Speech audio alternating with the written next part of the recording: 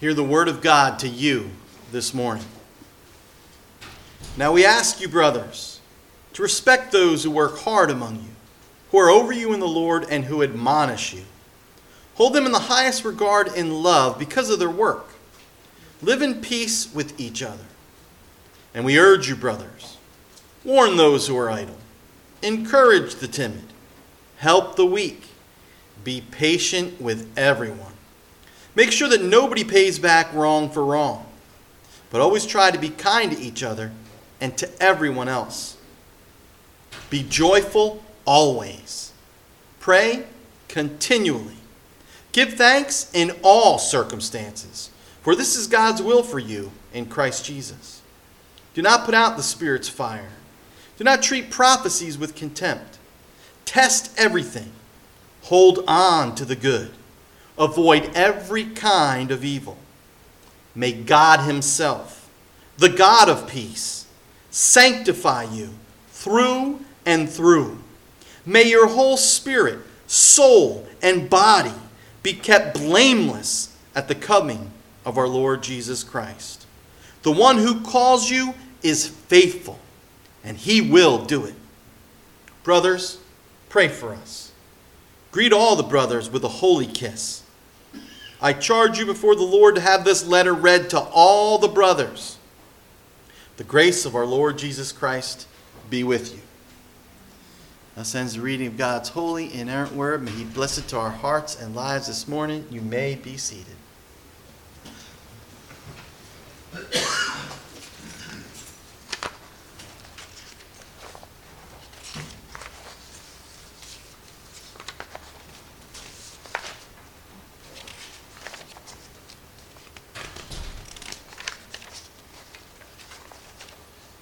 All right.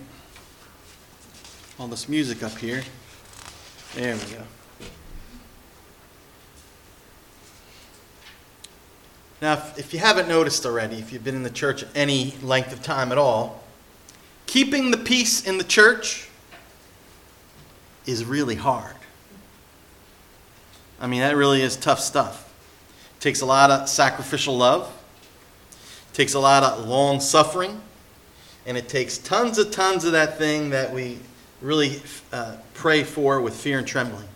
Patience. One with another. So here's the question. Why would anyone in their right mind keep at it through thick and thin, as Paul called us to do earlier here in the text, patiently warning the idle? You know, I don't know about you, but I don't like confronting people. Even in love, it's uncomfortable, right? Why would we bother doing that? Why would we repeatedly, again and again, time after time, encourage the timid? I mean, I don't know about you, but sometimes I'm like, come on, dude. You know, how many times I got to tell you? And then, of course, helping the weak. We know that if you help the weak one time, guess what? You're going to have to help them a second and a third and a fourth until they begin to grow in the grace and the knowledge of the Lord and begin to get strong. But that takes a lot of, what's that P word again? Patience. But I'll see you. If you're a gambler, if you see we all have all these casinos around, and I'll raise you 10. Why would someone refrain from the natural impulse, listen to this, to pay back wrong for wrong? That is the most natural thing. That's how, hey, Clint Eastwood made a living doing that. Right? The whole point of all his movies is getting revenge, getting justice. Why? And why do we watch it? Because inside, that's human nature. You hurt me, what do I want to do? I want to hurt you back. So why in the world would someone refrain from that natural impulse and instead bless and do good to the very person that hurt you? Why would someone do that? Well, the Apostle Paul tells us why us seemingly crazy Christian people would live in such a countercultural way in a world that sometimes does everything they can to turn us away from God. And he tells us he spent most of 1 Thessalonians telling us why. Because Jesus died to wash away all of our guilty stains. so that we could have fellowship with God. And someday, on that great judgment day, when knees are knocking, we're going to hear, welcome home, because of what Jesus did on the cross. And the second reason why we would bother living like this crazy lifestyle, which is not easy, we need tons of grace to do it, is because we know when Jesus comes back, we're not appointed for wrath. Because make no bones about it, some people will be appointed for wrath if they rejected Christ. But it says we were appointed to receive salvation through our Lord Jesus Christ. So when we see him coming through the clouds, that's going to be a happy day. Oh, happy day! That's going to be a happy day. So what am I trying to say? And what's Paul been saying? He's been saying this. That's the kind of radical, transformational power that the gospel has. It's not just pie in the sky, in the old by and by. It's because we know where we're going then, that we can live the way God calls us to live right now. In faith, what? Hope and love. And with patience. So we saw in the last couple of weeks, we basically saw this. Our faith in what Christ has accomplished for us in his first coming, and our hope in what he's promised to do in his second coming, should make a significant impact on how we relate to three things. And we covered the first one the last 2 weeks. How we relate to one another, others, our relationships. The gospel changes how we relate to one another in relationships, both in the church and out of the church. That was the first 2 weeks. If you missed, I'm sorry about that. But the next two are the ones we're going to deal with this morning. The gospel is going to impact the way we deal with, first of all, our circumstances. Now think about it. Aren't those the two things that we have issues with every day? I got issues with people, and I got issues with what? My circumstances. Right? I'm in a pickle. My back's against the wall. How do we as Christians, what makes us different? And the third thing we're going to see is how the gospel makes an incredible impact on how we respond to the ministry of the Word of God. We're going to see those things. All right? Those are two of the three we're going to deal with because we already dealt with the first. So let's take a look at how the gospel changes. And that means our relationship with Jesus changes the way we deal with our circumstances. Look at verses 16, 17, and 18. There's a little threefold call here. And Paul says this. Be joyful always. That means like all the time. Right? Pray continually. What does that mean? Like always? Give thanks in what kind of circumstances? All circumstances. Now here's the clincher. For this is God's will for you in Christ Jesus. Guess what? I don't have to be a prophet to tell you all this morning. It's God's will for you. To be joyful always, pray continually, and give thanks in all circumstances. Now here's the cool thing. The believers in Thessalonica, which was a city in Greece, and still is, on my bucket list, by the way. We'll see. These believers, if they already knew what it was to have the joy of the Lord, listen, despite the most severe, horrible circumstances. Chapter 1, verse 6, this is what Paul writes to them. That in spite of severe suffering, that's persecution, they welcome the message with the joy given by the Holy Spirit. They were poor, they were beat down, they were persecuted, they were harassed. You would think you wouldn't be very joyful in that situation, right? And what does it say? They received the message of the gospel with the joy given by the Holy Spirit. So when Paul says rejoice always, they already knew a little bit of what that was about. That no matter how grim it looks, no matter how dark it is, no matter how bad your circumstances, we can still have a deep, abiding joy, and we are to focus on that joy. That means, listen, whether our circumstances are good or challenging, good or challenging, whether they're bad and hard or whether they're easy, listen, if you're finding your joy in the Lord, and I want you to pay attention to this, not in problem-free living. Everybody can find joy in problem-free living, right? Not in a dramaless, like, oh, I just don't want to deal with the drama. Well, guess what? Life's all about drama. And sometimes it's coming your way. Paul says you still need to find joy in that. Not in finishing the race the quickest. Ha ha, I beat you. Some people find joy always comparing themselves with others. Not in, and listen, there's another place where we don't find joy. We don't find joy in giving people back what they've given us. Treating evil for evil. Because face it, listen, before I knew the Lord, I took joy in that. Didn't you? But instead, what does it say? Simply, we are to rejoice in the Lord. And how could we find that joy in the Lord no matter what? Because listen, we focus on one thing. Our sins have been completely washed away. Our greatest need has been completely taken care of. We are now a child of the living God. And listen, even the devil from hell can't take that away from you. If you can't rejoice in that fact, then you need to check yourself. Am I walking with the real King of Kings and the Lord of Lords? Because a relationship with Him is better than anything this world has to offer. And I don't care what I got to go through to have that pearl of great price. I'll sell it all. If you don't know that yet, that means you haven't met Him yet. Because I'm telling you, once you know Him, diamonds, gold, popularity, that stuff, it's nothing, pales.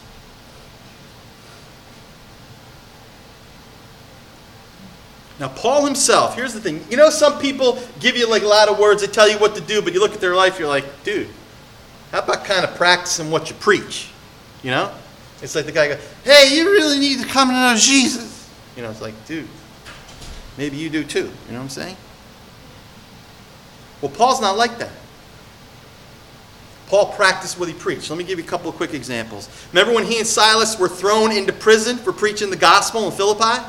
They're in the stockade. What'd they do?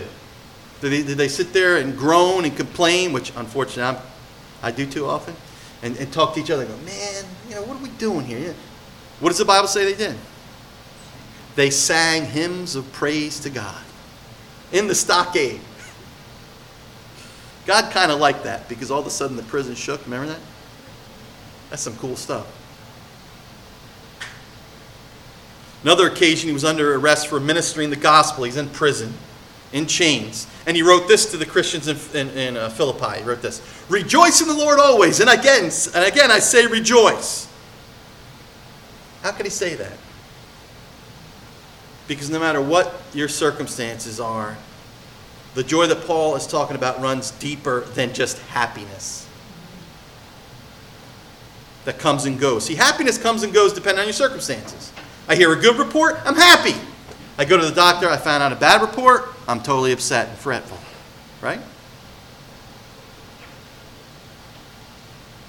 But either way, I know, you know what? To live is Christ, and to die is gain. So on both ends, I got joy.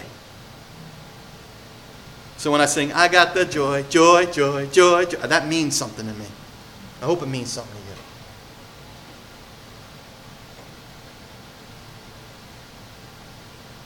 Someone once said this: joy is the flag which is flown from the castle of the heart when the king is in residence there. That's awesome. That's the flag. And it's actually, we see throughout the scriptures, it's an identifying mark of a true Christian. Now listen, I remember when I was first saved, when I was coming to know the Lord, it was actually this lack of joy that I saw in religious people around me that made me doubt Christianity. It made me stop going to church as a teenager. And it made me say, obviously the church don't have the answer.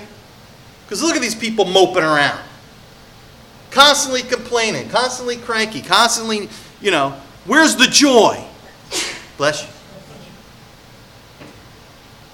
But and that's a bad testimony, brothers and sisters, and we're all guilty of it now and then. It's a bad testimony when we focus on circumstances rather than on Jesus and His grace and His beauty and His goodness. So a joyless Christian is partially a contradiction, but it's also, because we all fall into at different times, but it's also a bad witness, isn't it? So let's look at it on the other hand. What a winsome witness for Christ it is. What an awesome witness to Jesus Christ when you are taking joy in the Lord, whether you're scrubbing floors, right? Or whether you're out doing anything else for the glory of the Lord. Now I'll tell you, there is no advertising, there's no outreach program that's better than Joyful Christians. There's only a few times in my life that I've heard people saying, I just heard someone say this about my wife. She's always happy. What does she have? I want to know what she has. I want to talk to her. And I want to say she got me, but that ain't what it is. I think I'm more of the trial part of her life. I think she's more of the mom, not me. It's because she has Jesus. I love what Martin Luther says. It's convicting, but I do love it. He says, the devil is a chronic grumbler. Isn't that interesting? The Christian ought to be a living doxology. Doxology is praise God from whom all blessings flow, right? Your life should be living that. Nehemiah once told God's people in the Old Testament times what? The joy of the Lord is your what?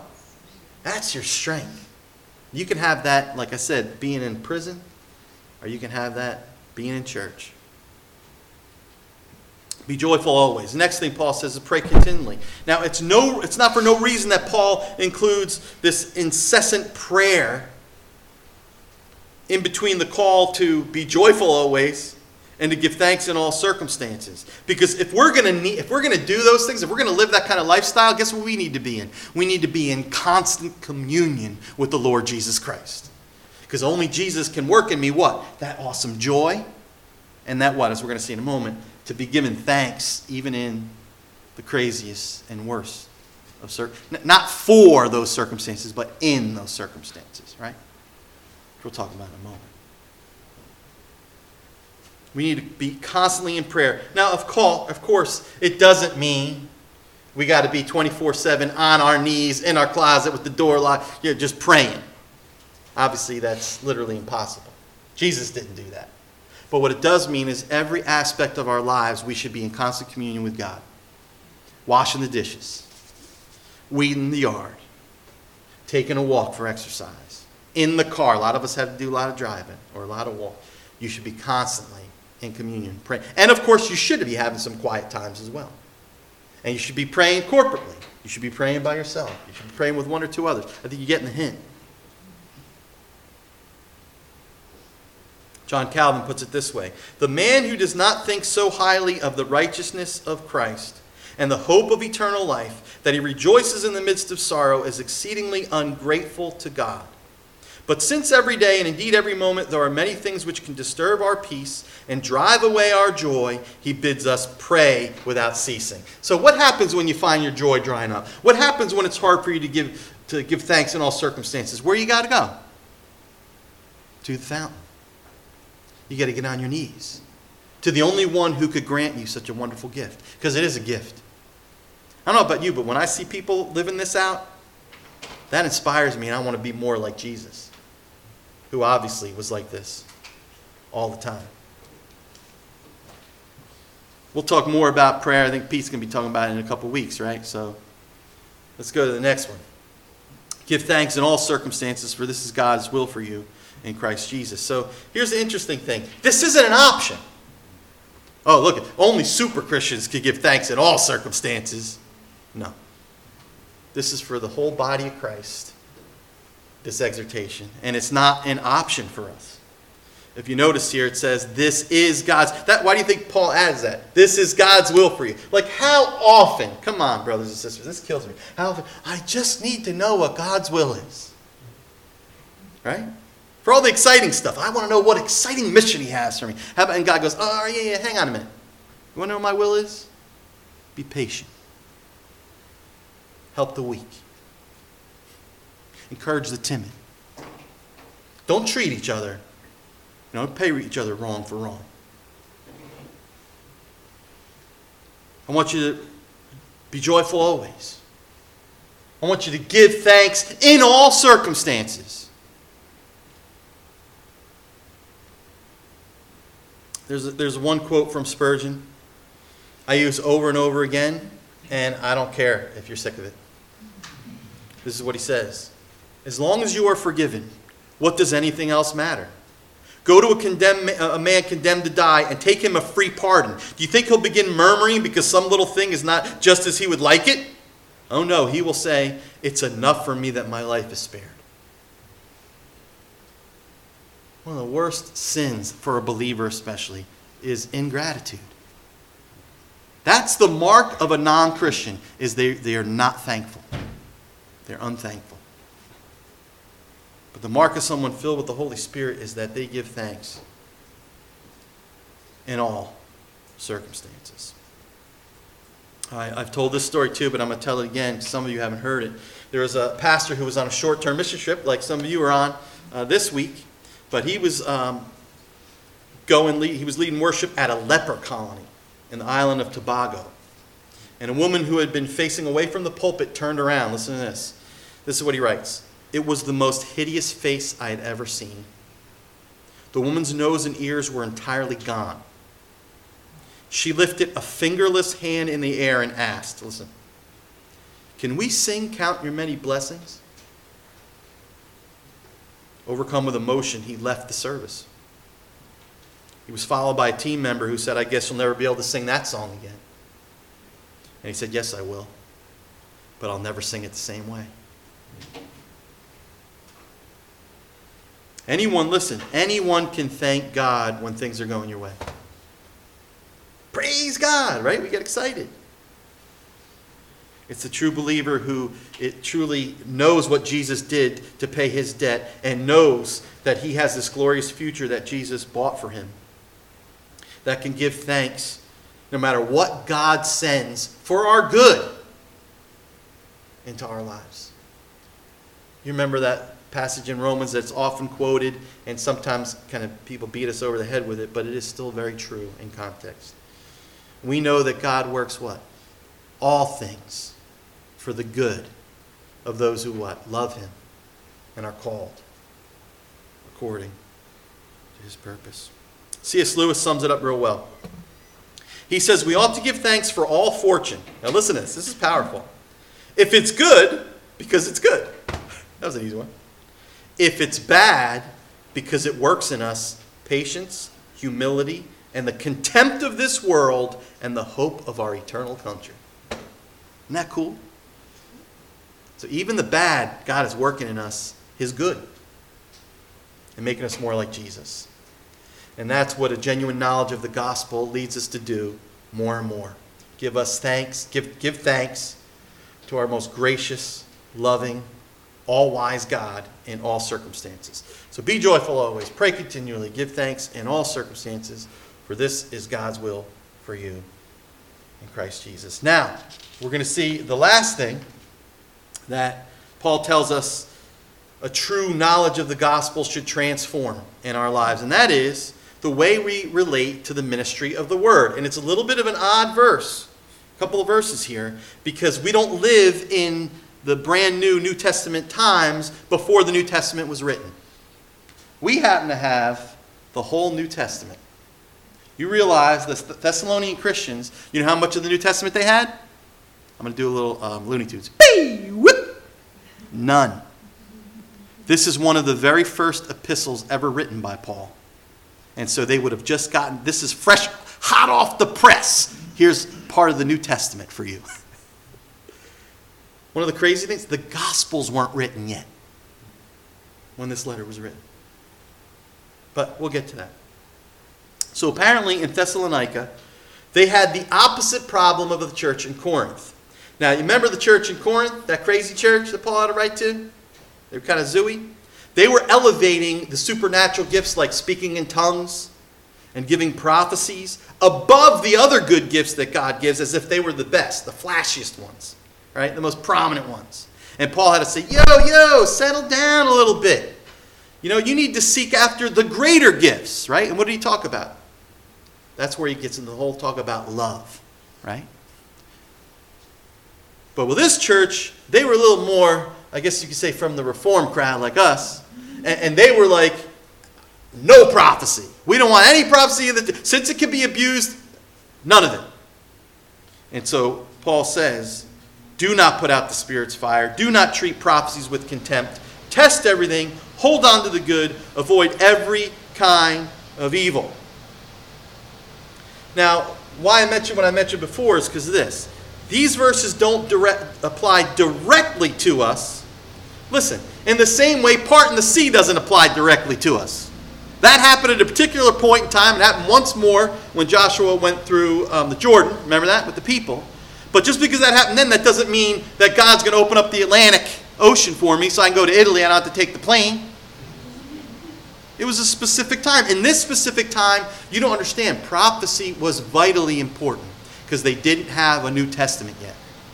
All they had was the Old Testament. So it was great when someone would stand up in the congregation and give a word from God that would have New Testament teaching in it, which later we now have in the books of the New Testament, which is totally sufficient for us. So look, here's the issue. If this verse doesn't apply directly to us, and that we don't have the same kind of prophets they had in the New Testament, then how does it apply to us? I'll tell you how. This is what he says. He says, test everything, hold on to the good, avoid every kind of evil. Listen, for us today, we might not have that kind of prophecy, but we still have what? Sermons. We still have Bible studies. You know how many people listen to people on the radio, listen to people on TV, and we still have to do what? Test everything. Hold on to the good and what? Get rid of the evil. So if someone claims to have a word from God, we're called to really test to see if we're not called to just swallow it whole. There are a lot of people out there that are claiming to talk for God and they ain't talking for God. I promise you that. Now, no, let me just say this really, really interesting thing. Did you ever notice that those who have a word from God always have something upbeat and positive to say? That's number one. And number two, it's always general. It's most of the time it's general. So I'll give you two instances in my life. I remember one lady saying to me, God's telling me he has wonderful things in store for you someday. I'm like, oh, thanks for that. You know, who doesn't like that? Oh, cool. Another time I was at church and someone stood up in the type of church where they give these prophecies. And the woman got up and said, and there was like hundreds of people there, and she goes, someone here is carrying a heavy burden. I'm thinking to myself, you think? Like, who here isn't carrying a heavy burden? I didn't say that. I'm like, and God is saying he's going to remove it soon. Well, thanks for that. So most of the time, it's either always super positive or it's very general. Well, let me show you. Open your Bibles with me, the only cross-reference I'm going to use. Open your Bibles with me to Acts 21. Let's see what a prophet in the New Testament, let's see the kind of prophecies that they would really give. It's good to go to the Bible to find out the kind of prophecy Paul is talking about. Look at Acts 21, 8 to 14. 8 to 14.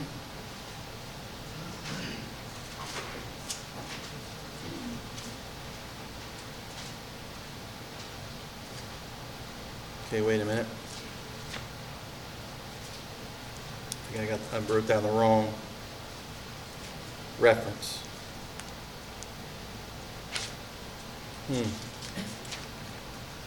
It's with Agabus. Help me out, Pete. Starting verse 10. Is it verse 10? 21, verse 10. Yes, thank you very much. Thanks so much, Sean. After we had been there a number of days, a prophet named Agabus came down from Judea. Coming over to us, he took Paul's belt, tied his own hands and feet with it, and said, the Holy Spirit says, in this way the Jews of Jerusalem will bind the owner of this belt and will hand him over to the Gentiles. Does that sound encouraging to you? Is that the kind of message that you're going to go, yay, I'm going to Jerusalem, and I'm going to go to prison, and they're going to persecute me? Wonderful. You don't hear too many of those, do you, from modern prophets? But to get back to the point for us, when I was young in the Lord, I used to listen to tons of sermons on the radio. I still do, devotional messages. But I was real sensitive, and I would take almost everything they said wholesale. And sometimes my faith would be troubled because they'd say certain things like, you can lose your salvation. And as a young believer, right, that frightened me. Or they would say other horrible things that I would take to heart. And I remember my buddy Jay saying to me, Sam, listen, I stopped listening, like taking it to heart a long time ago. I use discernment, and I make sure I check it with what?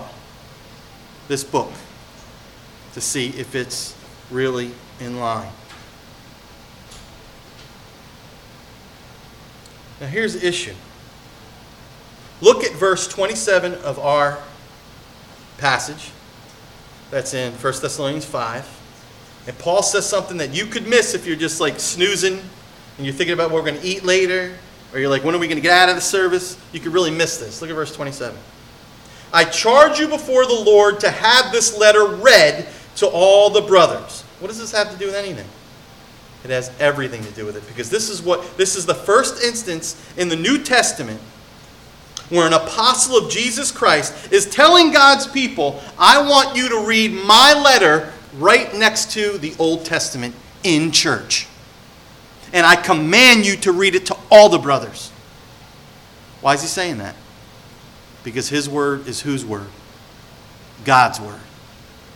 We don't have apostles anymore today. You know that, right? Because one qualification of apostle, what? Is they had to see Jesus risen from the dead. We ain't got none of those people today. And so here, it's an exciting time. Paul is saying, I want you to heed my word the same way you heed Isaiah. So here's the cool thing about the Apostle Paul. You don't test his words. You don't take out the bad and eat only the good. You take it all. Because all of it is God's word. Need a little more convincing? I see some people need a little more convincing. 2 Thessalonians 3:14-15. This is what Paul says. If anyone does not obey our instruction in this letter, take special note of him. Do not associate with him in order that he may feel ashamed. Yet do not regard him as an enemy, but warn him as a brother. That's strong stuff. He's saying if they don't listen to this, warn them. Because this is the word of the living God. And we have that now. And so we test when any message, this message itself, test it from the Word of God. All right, I got to get to this last part because for me it's the most encouraging in the whole passage. It's where Paul says this in verse 23. May God himself, the God of peace, sanctify you through and through. May your whole spirit, soul, and body be kept blameless at the coming of our Lord Jesus Christ. The one who calls you is faithful, and he will do it. Listen, I don't know about you, but when I read all these commands, when I read all these gospel exhortations, when I see that everything that Paul says, I'm responsible to put into practice by faith, what does it make you think? I'll tell you what it makes me think. Listen, this is important. It makes me think, I ain't going to make it. Oh. Am I preaching now? When I was first saved, I don't preach my experiences usually, but I'm going to tell you this one. When I was first saved, I come from a very wicked lifestyle, and I was so excited that Jesus had forgiven me, and I was a new person. And I was listening to Keith Green. Some of you guys may know him. He was a hippie, Jesus hippie. And came to know Jesus, and a very powerful singer. And he was playing in the background of my car, and I started praying to God, and I said, God, I don't think I can keep this up.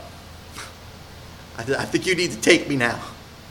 I said, take me now, because that way I know I'm going to make it. Because I don't know that I could keep fighting the good fight for if you give me another 30, 40, 50, 60 years.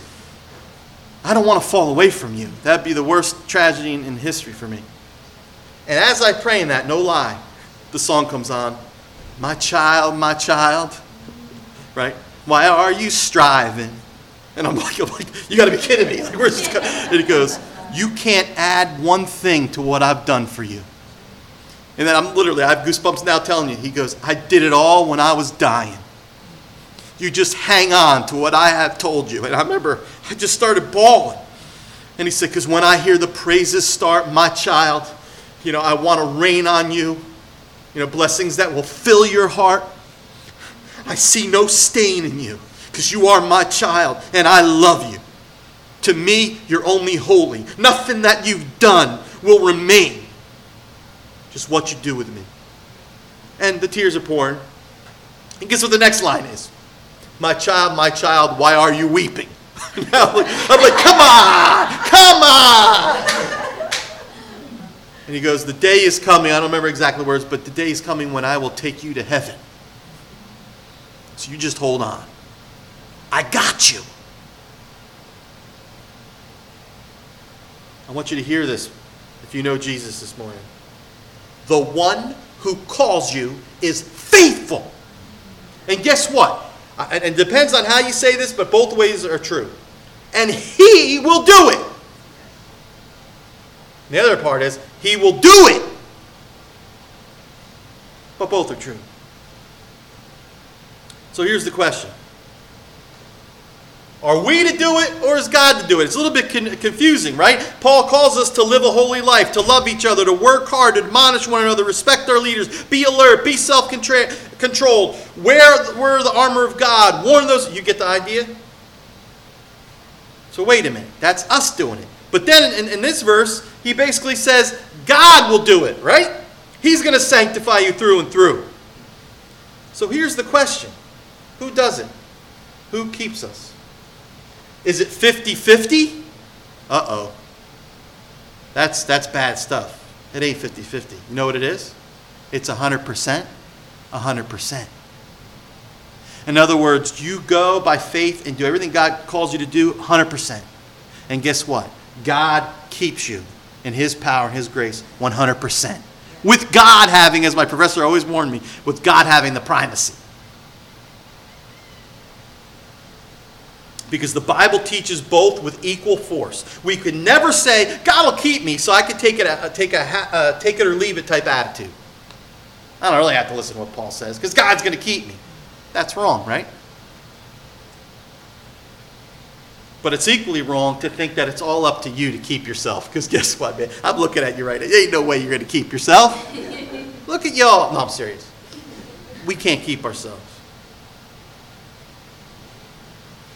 So here's the key. What's the key? We live lives of faith, hope, and love, and exercise the patience of the Holy Spirit and joy, and give thanks in all circumstances, as we have absolute faith and confidence in God's promise that he will keep us to the end and bring us safely to our desired haven. I'm going to literally close with this. Pilgrim's Progress, good place to close this morning. It's about Christians' journey from this present world to the world which is to come. If you haven't read that book, do it. You can thank me later.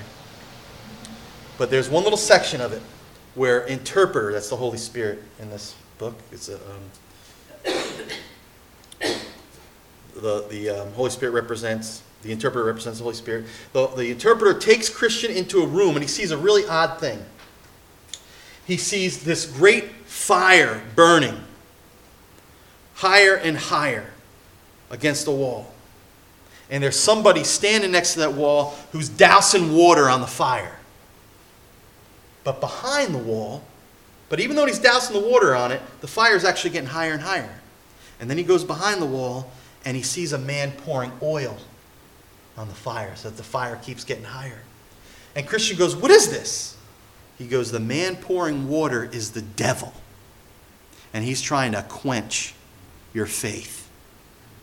And then he says, I love this. Then he says, the one behind the wall with the oil is Christ, who continually with the oil of his grace maintains the work already begun in the heart.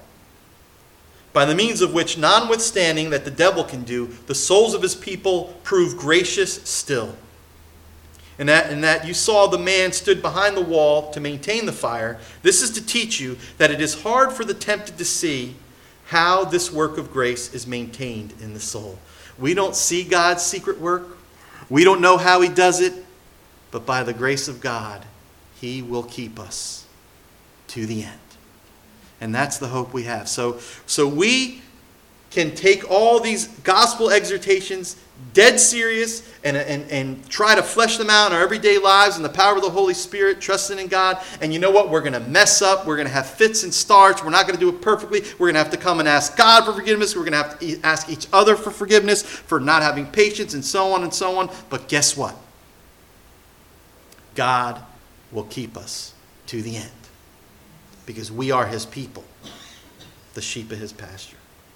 And when Jesus comes, he's going to take us to be with him in paradise forever. Let's pray.